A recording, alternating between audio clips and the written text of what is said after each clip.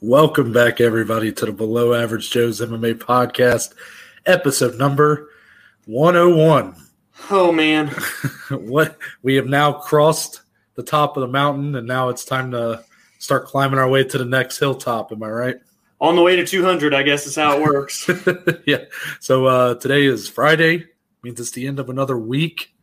Dominic, how you feeling right now? You know, again, just past episode 100, video podcast. We were able to unveil all that. We've been having to hold it in for a while now. How you feeling? How are the emotions settling in? Dude, I was having a field day on Wednesday. It was so much fun. We got a lot of positive feedback, and everybody seemed to love the big announcement. And I think we still caught a lot of people off guard, which is cool. We teased it quite a bit. It became pretty obvious. But anybody who was surprised, I would say you probably weren't paying attention much to our social media. This is true. But yeah, man, I mean, we had a blast. I think episode 1 went pretty well for two guys, just throwing it all together. And now we've done so much experimenting the past 48 hours, just you and me. We've got so many big plans and already improvements that are going to be seen in this episode. I'm excited. I am too. And I think we might as well just kind of get straight into it. I'm ready to talk about these fights. But first, we got to talk about the news. The news. We start with our fight announcements in the middleweight division.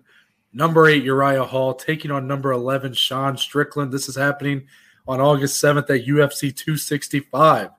We got 2 fight announcements for the same event here, but starting at middleweight, Dominic, I think this is a low-key banger of a matchup, one that a lot of people on paper look at Uriah Hall as the favorite, but do not sleep on Sean Strickland. The guy is a killer coming up right now. Oh, he's got to be one of the most underrated men, not only in the middleweight division, but the entire UFC roster. This guy's a great striker, and obviously we know Uriah is such an incredible counter striker in his own right.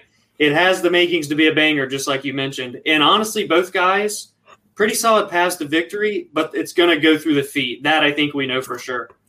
You would have to imagine, I mean, there's still a lot we're finding out about Sean Strickland kind of each fight out there, and he's continuously passes each test. I'm really big on him right now.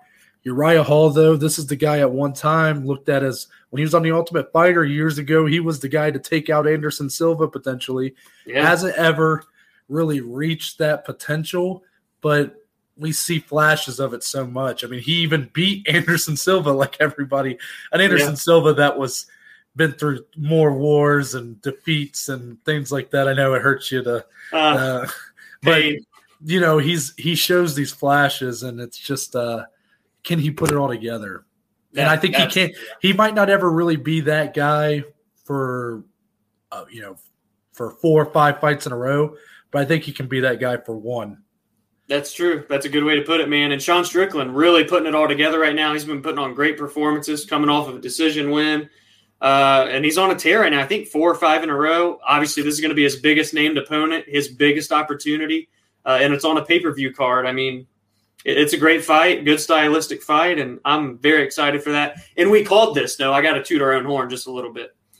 Yeah, we did kind of call this after their last performances. And, it's always nice to, when we're matchmaking like that every week, that we can get it right every once in a while. When one comes to fruition, it's like, all right, we're pretty good at this thing. And then forget about like the 20 that never happened. That's all right. Yeah. Moving on, same event, August 7th, UFC 265, bantamweights. Number 5, Jose Aldo going up against number 8, Pedro Munoz. Dominic Aldo finally got his first win in the bantamweight division over Marlon Vera back in December. That was a necessary win to kind of keep himself afloat here. Now he's back on track, going up against number 8, Pedro Munoz, who coming off of a really good fight with Jimmy Rivera. Yeah, man. I mean, Munoz is kind of another guy that's kind of fallen back under the radar after having maybe his big moment when he knocked out Cody Garbrandt back in, I think it was UFC 235. And might be spot on. After kind of losing that main event to Frankie Edgar, a fight I thought he won. Same. It seems like people kind of started to sleep on him a little bit again. But here is another big moment. Jose Aldo still, we're kind of unsure really how much of a contender or a pretender he really is at bantamweight. Yeah. Munoz is all game, though, and I think this is going to be a fun fight. Oh, this should be an absolute banger. Aldo coming off the win against Chito Vera, Pedro coming off the win against Jimmy Rivera. 2 top 10 guys, always in exciting fights for the most part. And really, that Pedro Munoz Jimmy Rivera, that's another low key fight of the year. I think a lot of people forget about, but it was good too. And this has all the makings to be another fight of the year contender, just potentially. I definitely agree there. I mean, Aldo, that guy's always in some wars, man. And Munoz kind of is the same way. We've seen this kind of evolution of a guy that at one time always had the ground advantage on his opponents, and now he's a guy that'll stand and trade with you. He's got good power in his hands. He kind of reminds me a lot now. He's starting to become more and more like his older brother, Mark Munoz, who was another ground specialist who just had really knockout power and sort of leaned into that later in his career. Pedro, though, I really like him. I really think he can make some more noise like he kind of did back in 2019. A win over Aldo puts him into the top 5, probably a win away from a title fight. I know the top of bantamweight's kind of a mess right now. This whole division, man. and it sucks because it's such a good division. I mean, it's so stacked. It just sucks that you have a champion who doesn't really feel like a proper champion because he wins the belt via DQ in a fight he was losing, and now he's out with neck. He's healing from neck surgery. It's kind of a mess right now, but this fight should be good, and by August, hopefully we'll have some direction at least. Couldn't have said it better there. I can't wait for that fight. It's a banger. So that's our last fight announcement, but as for the rest. The rest, baby. Starting with Tatiana Suarez. Dominic, I know this one's going to make you happy. Hey, I've been waiting. ESPN's Ariel Helwani reported in an interview with Tatiana Suarez on Wednesday she has been cleared to return and is looking to make a move up to the women's flyweight division. Dominic, I think first off, really glad that she's cleared to return. That's been a big question with her for a while. She's a really good wrestler, really accredited wrestler, and she's got serious neck and upper back injuries that have held her back for years, which is kind of a wrestler's kryptonite. However, cleared to return. A little surprised she's making a move up to flyweight, but honestly, strawweight's so stacked that I look at it like the more talent that move into that flyweight division, the better for that division. Yeah, and I think she's a very interesting stylistic fight for Valentina should she ever get there. And it's also worth noting, she said, now I'm not permanently moving to 125. I want to test it out a few times, see how my body feels. Because she was saying her past few fights at 115, she's just kind of felt like shit, basically, the last or the days after the fight, I should say. So she's not 100% done because she said she only walks around at like 130, 135. So fighting at 125, she's not going to be very big. So it'll be very interesting. But, man, she's one of the best female fighters in the world. It's been 2 years come June that we've seen her fight. I'm so ready to see her back because she could be a champion right now for all we know. I truly believe that. I know you're very big on her. I couldn't disagree with you there, though. I mean, she really does have that kind of potential. She has that kind of aura about her. She feel like when you watch her, it feels like you're watching a female Khabib. The female Khabib, man. Like when you see the heights Khabib went to, there's no question that she can kind of replicate some of that if her body can really hold up. I do like this move for her, though. I like the fresh matchups at 125 fights with Cynthia Calvillo, Jennifer Maia, Joanne Calderwood, and, of course, Andrade, and then the champ Shevchenko. Yeah. Caitlin Chukagian as well, who just won her last fight. She feels – I'm surprised that she doesn't cut that much weight because she feels like very big for I know. She even looks bigger than a lot of them, too. It's weird because she carries herself – she's very strong, wide, just a wrestler to the core. So, man, I'm curious to see how her body holds up, how she performs, how long she goes 125. Does she go back and forth, being that she's right there at 130? A lot of potential for her. Still so young, so that's the good thing about, it sucks she missed 2 years, but she's still young. So how old is she? Ooh, you got to do it off the top of my head. I believe definitely under 30 still. That's more what I was looking for there.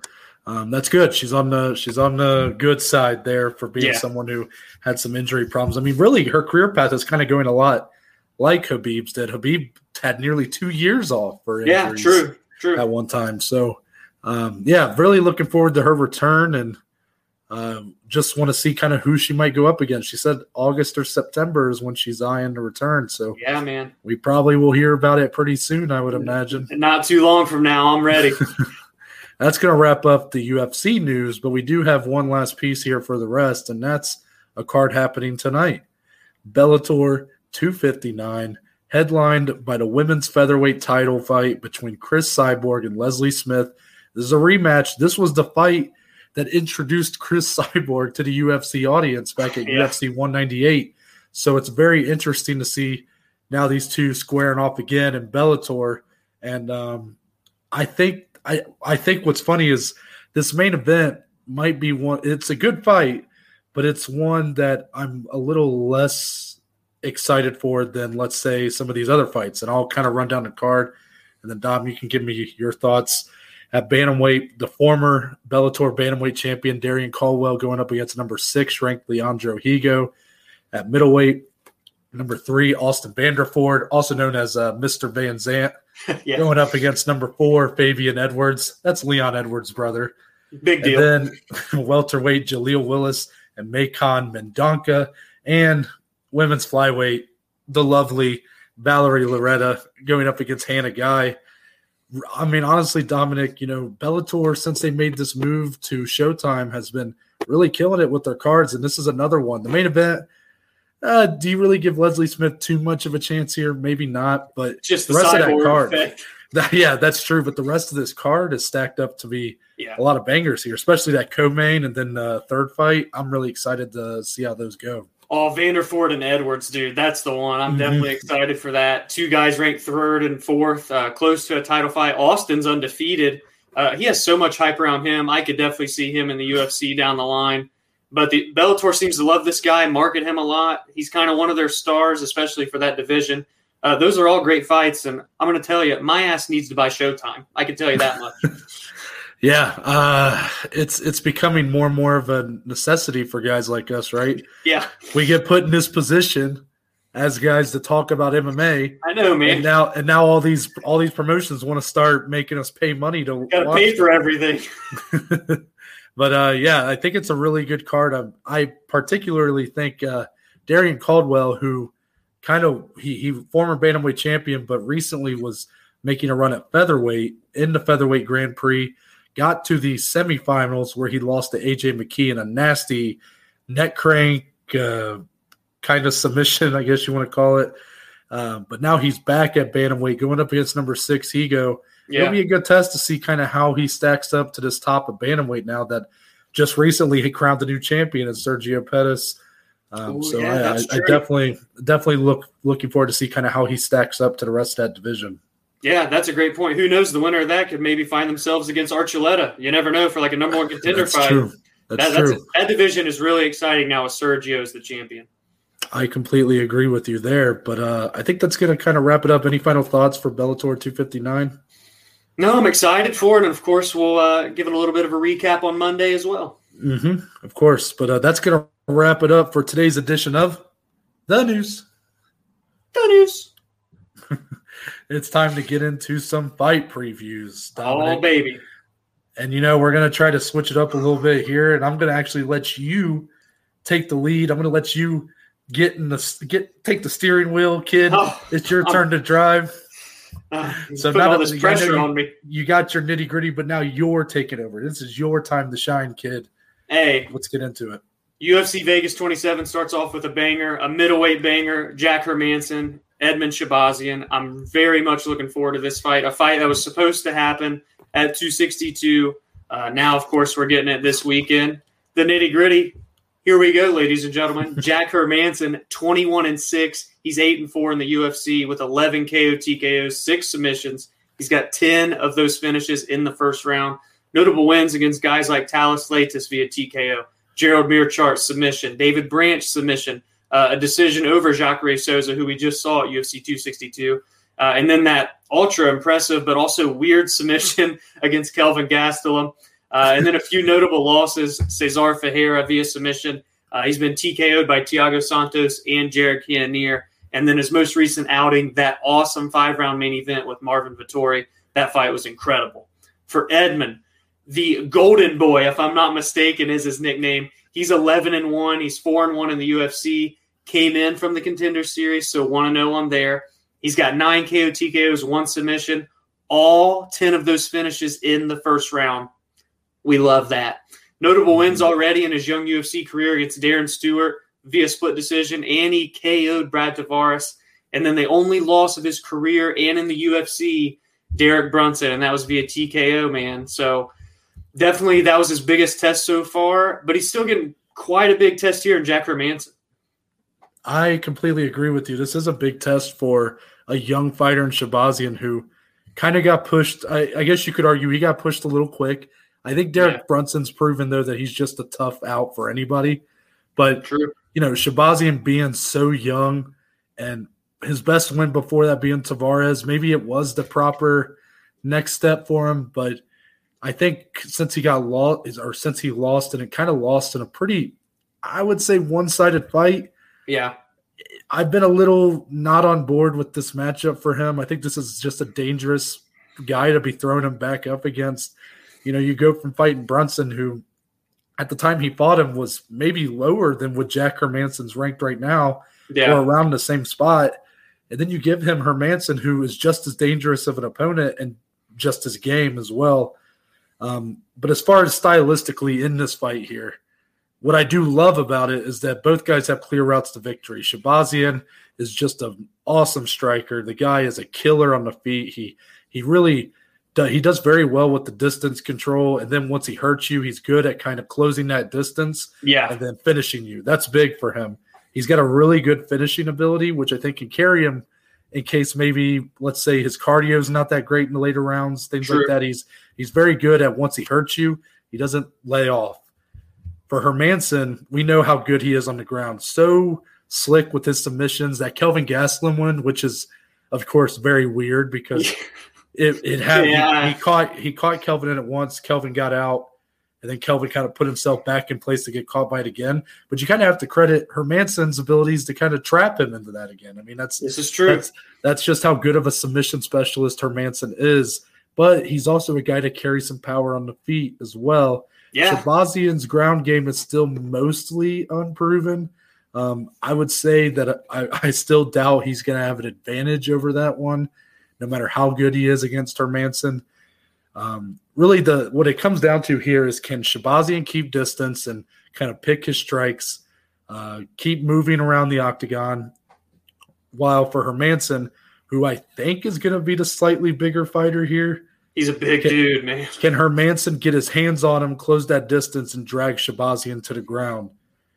I think Shahbazyan bounces back here. I look for Shahbazyan to kind of that Derek Brunson loss to kind of be an awakening for him, a teaching moment, and I think he gets right back on track. I think he actually does get it done here with a second round TKO KO for Edmen Shahbazyan. I love you, Jack. I love you. I'm sorry, but I got to go with the Golden Boy on this one. I think this is a very fun stylistic fight. Again, shocked they're throwing Edmen back against another top 10 guy, but it shows how much they believe in the kid. He has a lot of star potential and a lot of potential in general just to crack through these rankings, fight these top guys, and beat these top guys. But I love me some Joker, Noah. I think he's going to be hungry coming off of that main event loss to Vettori in a fight that he did get dropped. So look for that because, again, Edmen is going to be a stud on the feet. That's what he's known for. But Jack is no slouch on the feet. I think he plays it relatively safe. I think it's going to be a pretty technical battle. I look for maybe some grappling exchanges or some clinch work to make the ultimate difference. I'm going Jack Hermansson in a razor-close decision victory. Yeah, I definitely could see that. I think the longer this fight goes, the more it might actually favor the submission specialist, which is not something that most people usually say. That's true. But that's why I'm not very good at making picks. Anyways, next fight, Dom. You're good, Noah. Come on. Hey, we've got some flyweight boys coming to action. We love flyweight. Flyweights. We love flyweights on this podcast. If you don't like flyweights, then leave. No, I'm just kidding. Stay, because we're going to tell you why you should love flyweights, baby. Beautiful. David Dovrak? So I'm gonna treat this last name like I treat Merab. Okay. Who spells it, the DV. Yes. I say Valishvili. So I'm going to say David Vorak. David Vorak versus Raulian Paiva. Thoughts? I like it. I now that you're taking the lead here, you're in charge of pronunciation. Everybody say it. That's why you did this. You freaking. Oh, anyways, flyweights are in action. David is 19-3, 2-0 in the UFC. He's got 8 KO TKOs, 7 submissions. 9 of those 15 have came in the first round. Already has notable wins against guys like Bruno Silva and Jordan Espinoza. And Noah, coming into this bout, he's on a 15-fight win streak. It's pretty good. Good. Hey, but we got Raulian. I really hope that's how you say his name. That can't be right, but that's what I'm saying. He is 20-3, 2-2 in the UFC. He's got 4 KO TKOs, 3 submissions. So really a complete opposite fighter in terms of the amount of finishes. 3 of those 7 have came in the first round. He's got a notable win against Mark De La Rosa. That was via KO. 2 notable losses, though, in the UFC. Kai Kara-France via decision, and also got TKO'd by Rogerio Bontorin. So, fun fight here. We got a finisher and a guy that can finish but likes to go the distance. Mm-hmm. But I'm telling you right now, anyone that's on a 15-fight win streak, woo, man, that stands out to me quite a bit. So is that what you're kind of thinking here? Are you thinking that the Vorak, who might be the more safer fighter, but potentially have less of a, less of a true, master like skill? Paiva appears to be very good on the ground. Yeah. While for Vorak, maybe it's less known. Kind of where does he really specialize at? Is there anywhere he's truly elite at? I mean, when you got a guy with 8 KOs and 7 subs, I mean, jack of all trades here. I know. So what are you kind of thinking here for this matchup? Let's get a finish in. Why not? This guy's finished 15 out of 19. Let's make it 16 out of 20 going into this one. I'm going David Vorak. Second round KO TKO, Noah. Let's have some fun here now. Interesting. I like it. I like the you went decision on the first fight. I went finish. Now you go finish on the second fight. I'm going to go decision. Okay, so I feel it's only right to do that. I see what we're doing here. I'm going to go with the same winner in David Vorak. Really what it comes down to here is this really fair? Maybe not. But Paiva's kind of in the UFC stumbled a bit.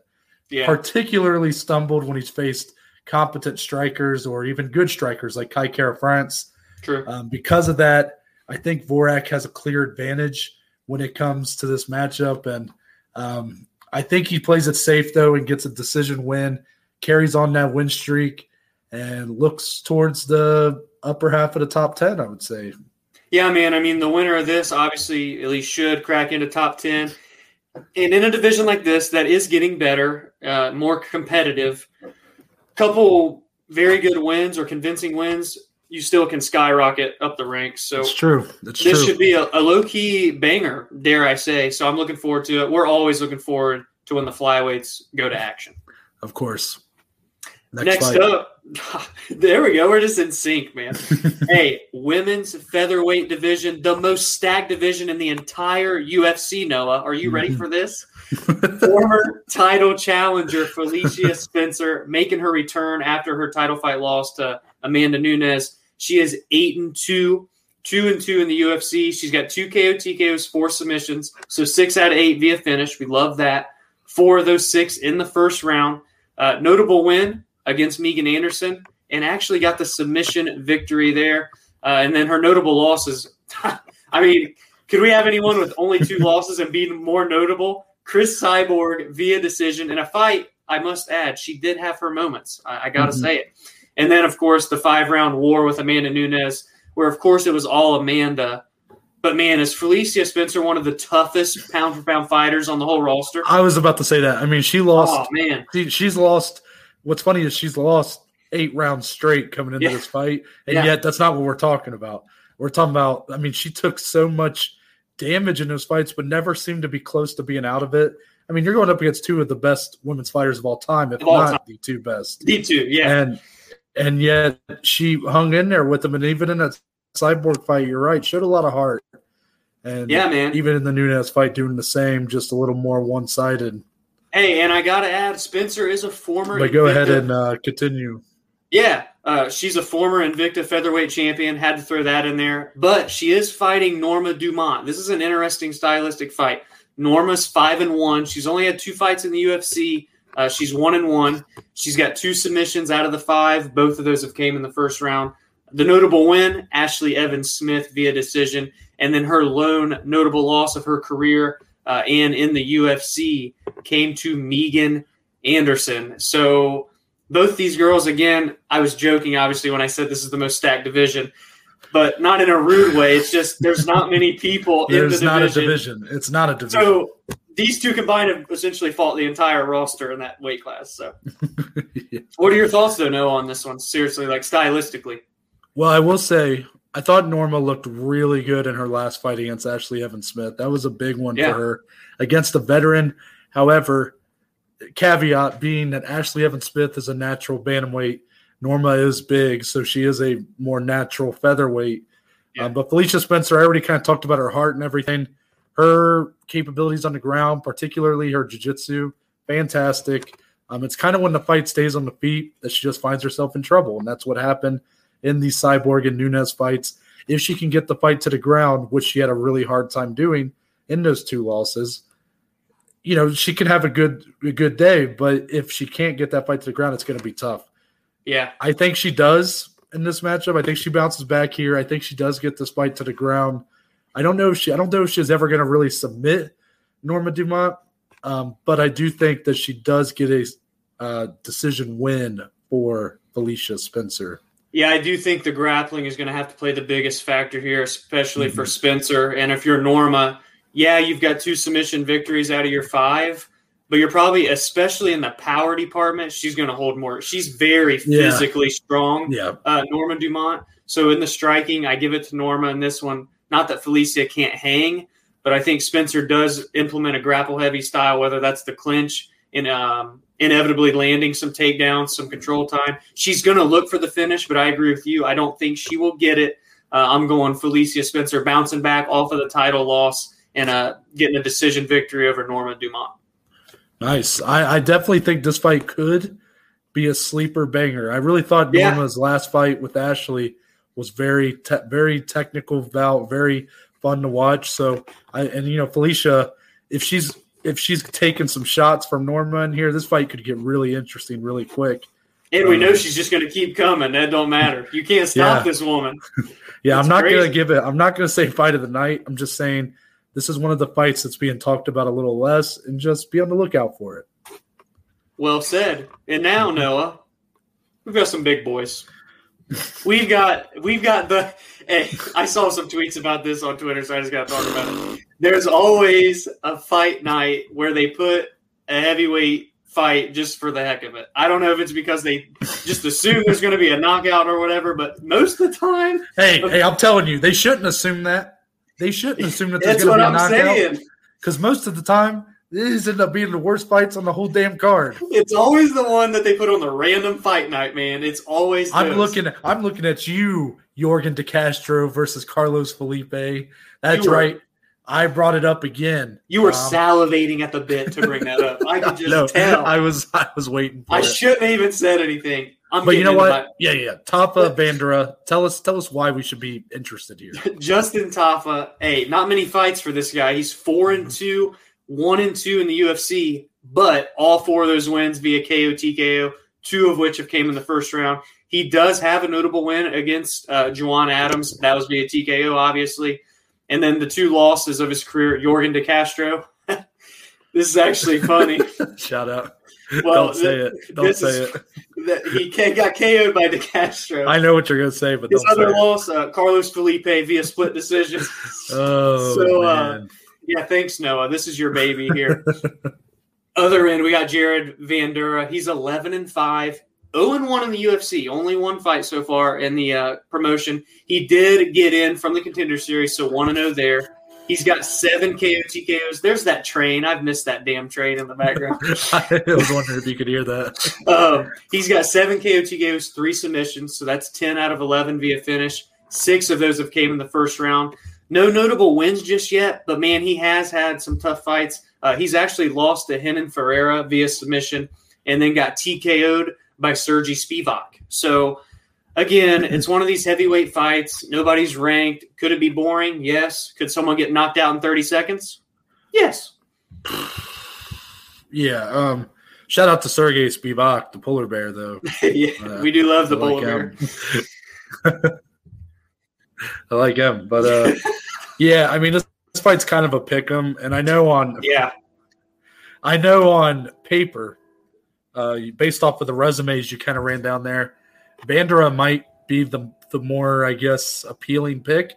He's got more fights, more wins, therefore. And ultimately, his only fight in UFC is a loss, but he does have a win on the Contender Series, while Tafa has lost to a couple heavyweights that are kind of fizzling out right now.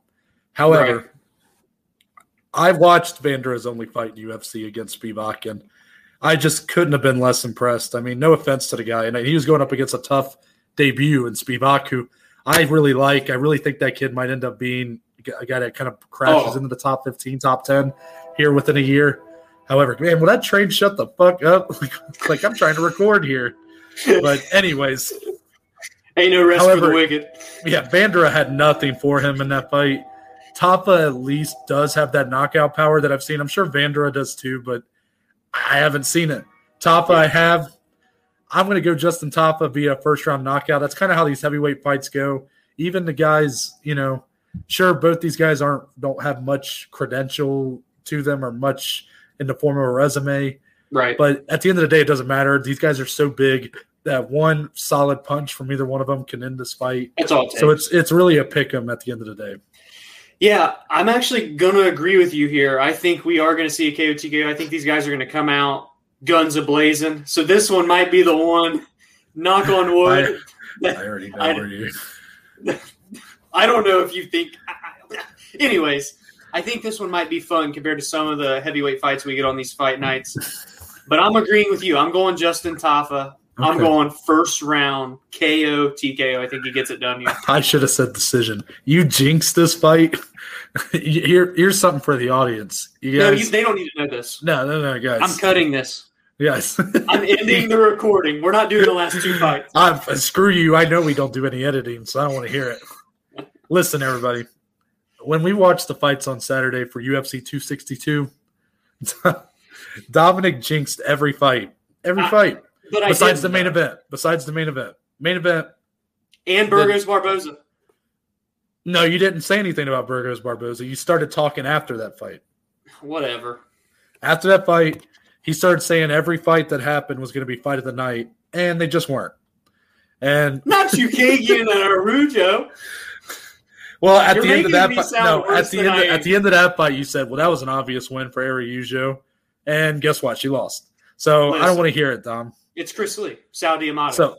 So I guarantee, because you just said that, Jared Vandera is just going to hump Justin Tafa's leg for 15 minutes, and nobody's going to throw a single punch. Not a single punch?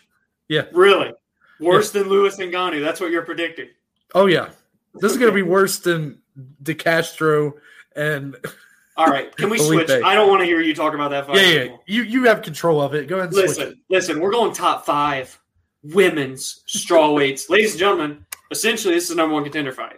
Yeah, title eliminator talk right here. Yan Xiaonan, Carla Esparza. I've been waiting on this one for a long time. It's been in the works forever. We finally get it on Saturday. Yan Xiaonan is 13-1, 6-0 in the UFC. She's got 5 KO TKOs, 4 of which have came in the first round. Out of those 6 in the UFC, the latter 3, Angela Hill via decision, Karolina Kowalkiewicz via decision, Claudia Gadelha via decision. Those latter 2 former title challengers. Now she's riding a 6-fight win streak, but in total a 12-fight unbeaten streak because there was a no contest split in the middle. I wanted to say win streak, but I technically can't. 12-fight unbeaten streak. There we go. And her lone loss, because I got to do it. I know she's undefeated in the UFC, but just like Kamaru Usman, I got to give a shout-out to that one loss. Karina Hallinan at Martial Combat 10 in 2010 via submission. Now, On to the former strawweight champion, the inaugural UFC women's strawweight champion, nice. Carla, the Cookie Monster Esparza. She's 17-6, 8-4 in the UFC. 3 KO TKOs, 4 submissions. 3 of those 7 have came in the first round. Notable wins against Nina Nunes. This was actually at Crowbar MMA in 2010. How do you think that event was? I mean, Crowbar MMA, that had to have been just absolute bonkers there. Let them bleed. You let them bleed. That was via decision. She also beat Felice Herrig at XFC 15 in 2011 via decision. Beck Rawlings in Invicta in 2013. That was before The Ultimate Fighter, also via decision. And then the UFC run. She's got wins over Rose Namajunas. That was, of course, to become the champion. She submitted her there. She's got decision wins against all of the following: Cynthia Calvillo, Verna Jandaroba, Alexa Grasso, Michelle Watterson, and Marina Rodriguez. She's riding a 4-fight win streak coming into this.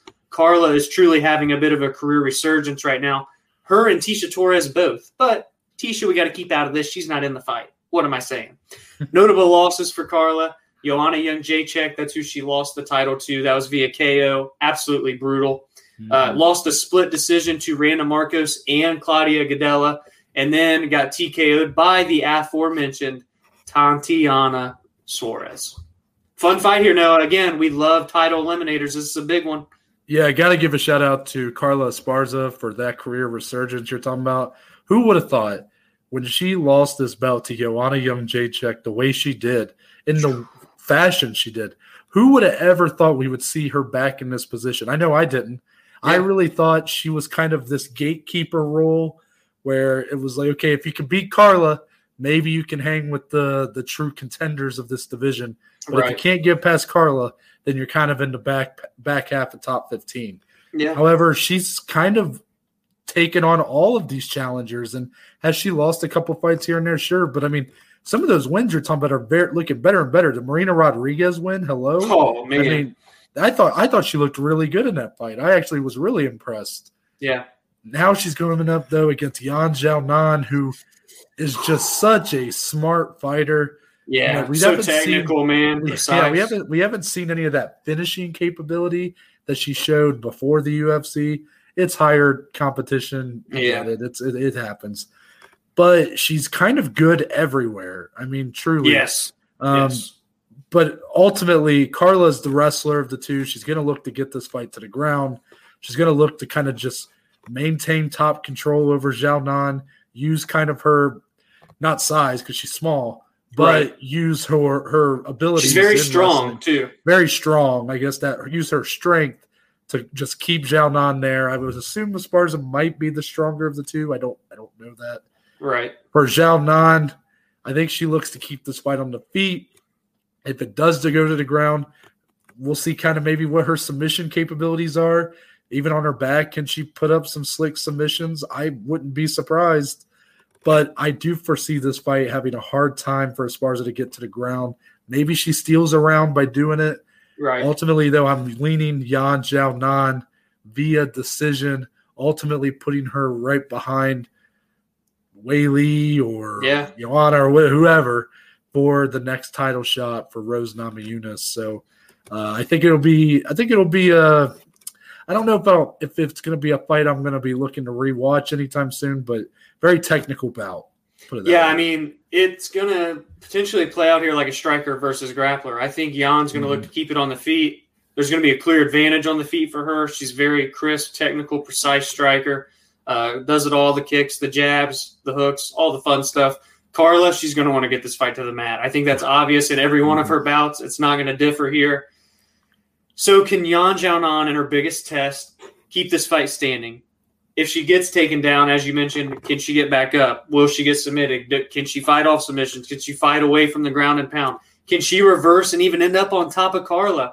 There's a lot of questions, but, man, she's 6-0 in the UFC. She's looked ultra impressive. She's on a very quick rise. I mean, look at this resume she's already racking up. This is only going to be her 7th UFC fight, and she's already fighting a former champion, Carla, plus title challengers Carolina and Claudia.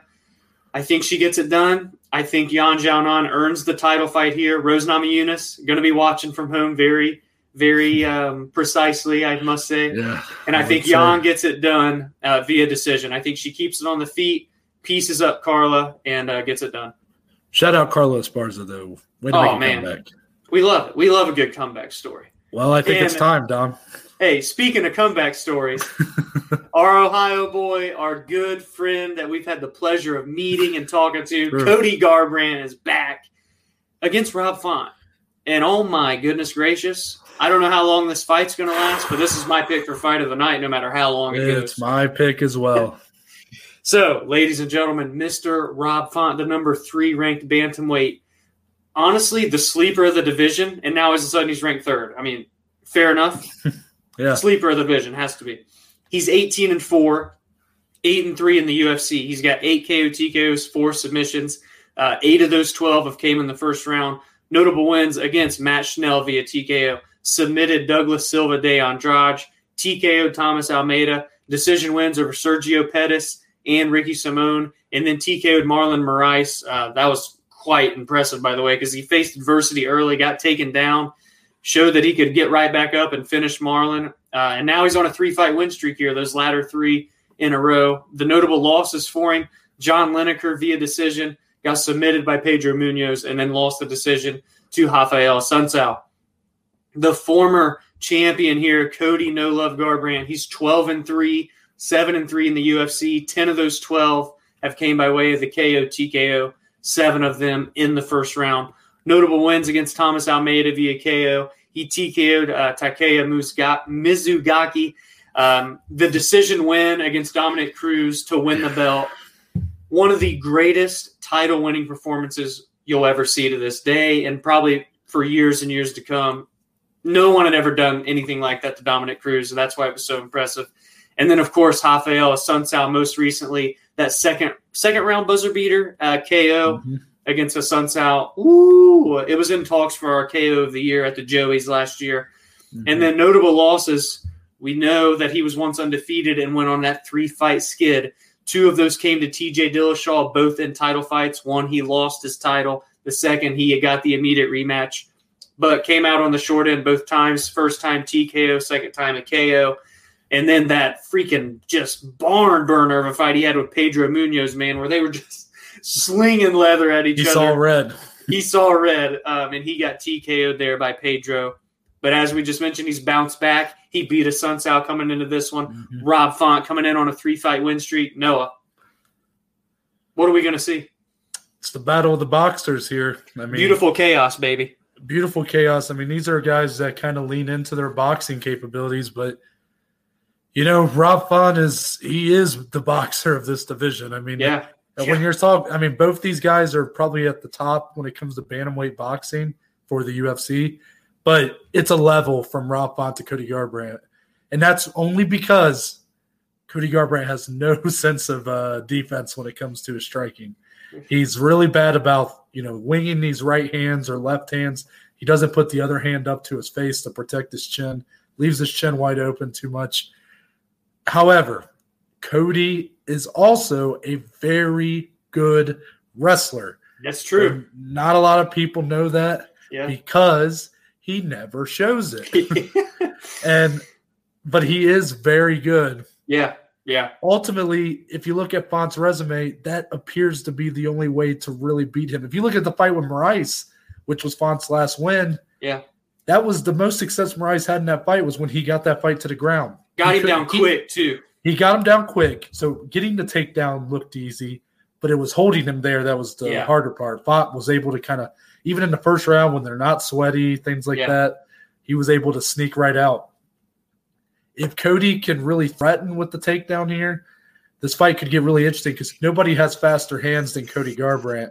It's true. Just if you're going to go tit for tat with Rob Font on the feet, that's going to be a tough one to win, especially when I think the questions about Cody's chin are a little overblown, if I'm being honest. Yes, I know. Three losses back-to-back via finish. But this is a guy who he took bombs before he went down. I mean, I'm not too worried about his chin. It's just, again, when he gets kind of wrapped in or pulled into these firefights and he doesn't protect himself, then he's just asking to lose like he did against Munoz, like he did against Dillashaw. I mean, it's kind of frustrating to watch sometimes because you look at the guy who won the bantamweight belt from Dominic Cruz.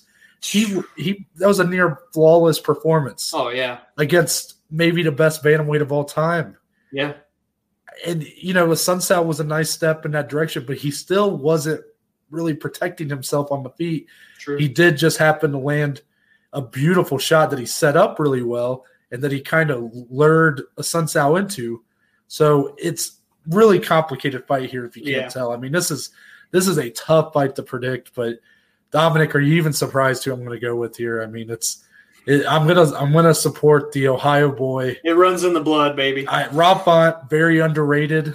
I think even a loss here, this guy could still be fighting for a belt within the next year or two. And hopefully, if this fight is a fight of the night, he's going to get the respect he deserves. I see it getting finished in the second round. For both guys' sakes, I hope so. I hope it goes a little bit longer than just a round. I'm going to go Cody Garbrandt via second round KO TKO. So yeah, two of probably the best pure boxers in this division. Rob Font fighting out the New England Cartel with Calvin Kattar and all those guys. They're known for their boxing, so it's no surprise. And Cody, like you mentioned, he's got that grappling, really, truly like elite level grappling. He's a great like American style wrestler, but we never ever get to see it. And are we really going to see it here? Let's be honest. Come on. I'd be shocked if we did. I will say, Cody's saying this is kind of like a Cody Garbrandt 2.0 here. Even that fight against Assunção, like you said, looked a little bit better defensively, but still got hit a little bit. He's saying he's going to have a better performance now, feels better now than he going into that Dominic Cruz fight. Now, is he blowing smoke? I don't know, maybe, because that performance was just chef's kiss. But, man, if he really does put it all together, even, like you said, maybe just threatens with a takedown or just gets into Rob's head like, hey, it's here, and then can get the hands going. We see how fast he is. Yeah, with the hand speed, man. And Rob can get into some firefights too. This has all the makings of a fight of the night. Ultimately, though, I think no matter who wins, there's going to be a finish. I think Cody Garbrandt puts two in a row here.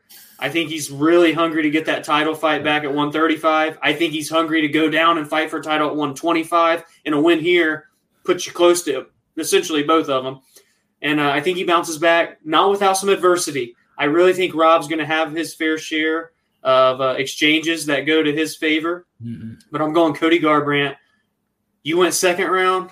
Yeah. Man, it's hard for me to say it's going to go past the second round. But for fun, I'll go third round KO TKO for Cody Garbrandt. Just bleed. Just bleed. It's going to be brutal violence all the way up until then. That I can assure you. Hopefully. This is a little besides the point, but can we need to start coming up with other names besides Fighter Name 2.0. I'm getting tired of Whitaker 2.0 and Ortega 2.0 and Cody 2.0. But they're also good. They are showing a lot of growth, but damn it, I'm tired of everybody being 2.0. Where was this before? I'm just kidding. So you and me, we have a personal private meeting off camera. We'll come up with new nicknames. There we go. I like the sound of that. But that's going to pretty much wrap it up here for our preview of UFC Vegas 27. Dominic, I don't even need you for the start times this time because I have them. Perfect. Prelims start at 4 p.m. Eastern Standard Time. Main card starts at 7 p.m. Eastern Standard Time. Make sure to check those out. They're all on ESPN Plus, correct? Yes, all ESPN Plus. I believe. Okay. That's what I thought. So make sure to check those out. But as for next week, Monday, be on the lookout for the results and recap episode, talking about the fights we just talked about here. Who's next for those fighters, along with the news, anything that happens between now and then. Wednesday, we don't have a special episode planned right now, but if you guys would like to see something, maybe another edition of what we introduced this past Wednesday in a Reddit roundtable, or if you want to see another episode of like this or that, or the state of things that we have made kind of staples here, let us know, and maybe we'll consider doing a back-to-back. We're really in the honeymoon phase of doing video podcasts right now. Yeah. So I'm not going to be opposed to jumping on for 2 weeks in a row on a Wednesday. And then obviously Friday, it's going to be preview time again. And the heavyweights shine. Oh, wait. No. Next Friday, no preview. There's correct. no fight. Sorry. No, you're good. I forgot to. May 29th, no fights, so no preview next Friday. But go ahead. Yeah, I'll just stop there because okay, fair enough. That's the June 5th card that I was about to start talking about. We'll tell you on Monday. So be on the lookout for episodes on Monday and then Wednesday potentially. Just let us know what you want to see, and maybe we'll throw you a bone. I don't know. Yeah. But until then, Dominic, tell the good people where they can find you on social media. Well, here's what's cool. If you're watching on YouTube, you guys can even see it now. But we got to look out for our Spotify, our Apple, our Google listeners, all those audio platforms as well. You can find me on Twitter, on Instagram, at DSalee14. More importantly, at the top of the screen there, find the podcast on Twitter, on Instagram, at BAJ_MMA podcast. And as for me, you can find me on Twitter and Instagram at ntbaker_. If you go there in my bio, there's a link to our link tree that contains all the links to all the platforms that the podcast is on, along with social media platforms for our podcast. So the Twitter and Instagram for the Below Average Joes is on there as well. And there's a couple links for our Anchor page. Shout out to Anchor, the sponsor of this episode. First link, leaving a voice message. You can go there and leave a voice message about potentially a topic for our Reddit roundtable, or if you just want to tell us thoughts you have about upcoming fights or news stories, you can do it there. And there's a link if you want to become a supporter of the podcast. I know I can't throw a video podcast into some money. We have one now, so I can't really appeal to you guys there. However, if you guys would like to support this podcast financially, you can do it with the link there. Become a supporter of the podcast. We're looking to find ways to kind of incentivize that down the road. Yeah. But any support is appreciated as we look to kind of keep growing this thing. Ultimately, it's going to put more money out of our pocket into it.